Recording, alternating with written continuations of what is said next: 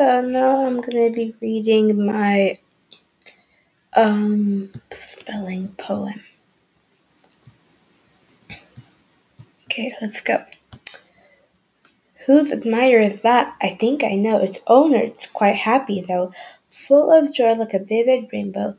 I watch him laugh. I cry hello. He gives his admirer a shake and laughs until her belly aches. The only other sound that breaks is distant waves and birds awake. The admirer is explorer, happy and deep, but he has promises to keep. After cake and lots of sleigh, sweet dreams come to him cheap. He rises from his gentle bed, with thoughts of kittens in his head. He eats his jam with lots of bread, ready for the day ahead.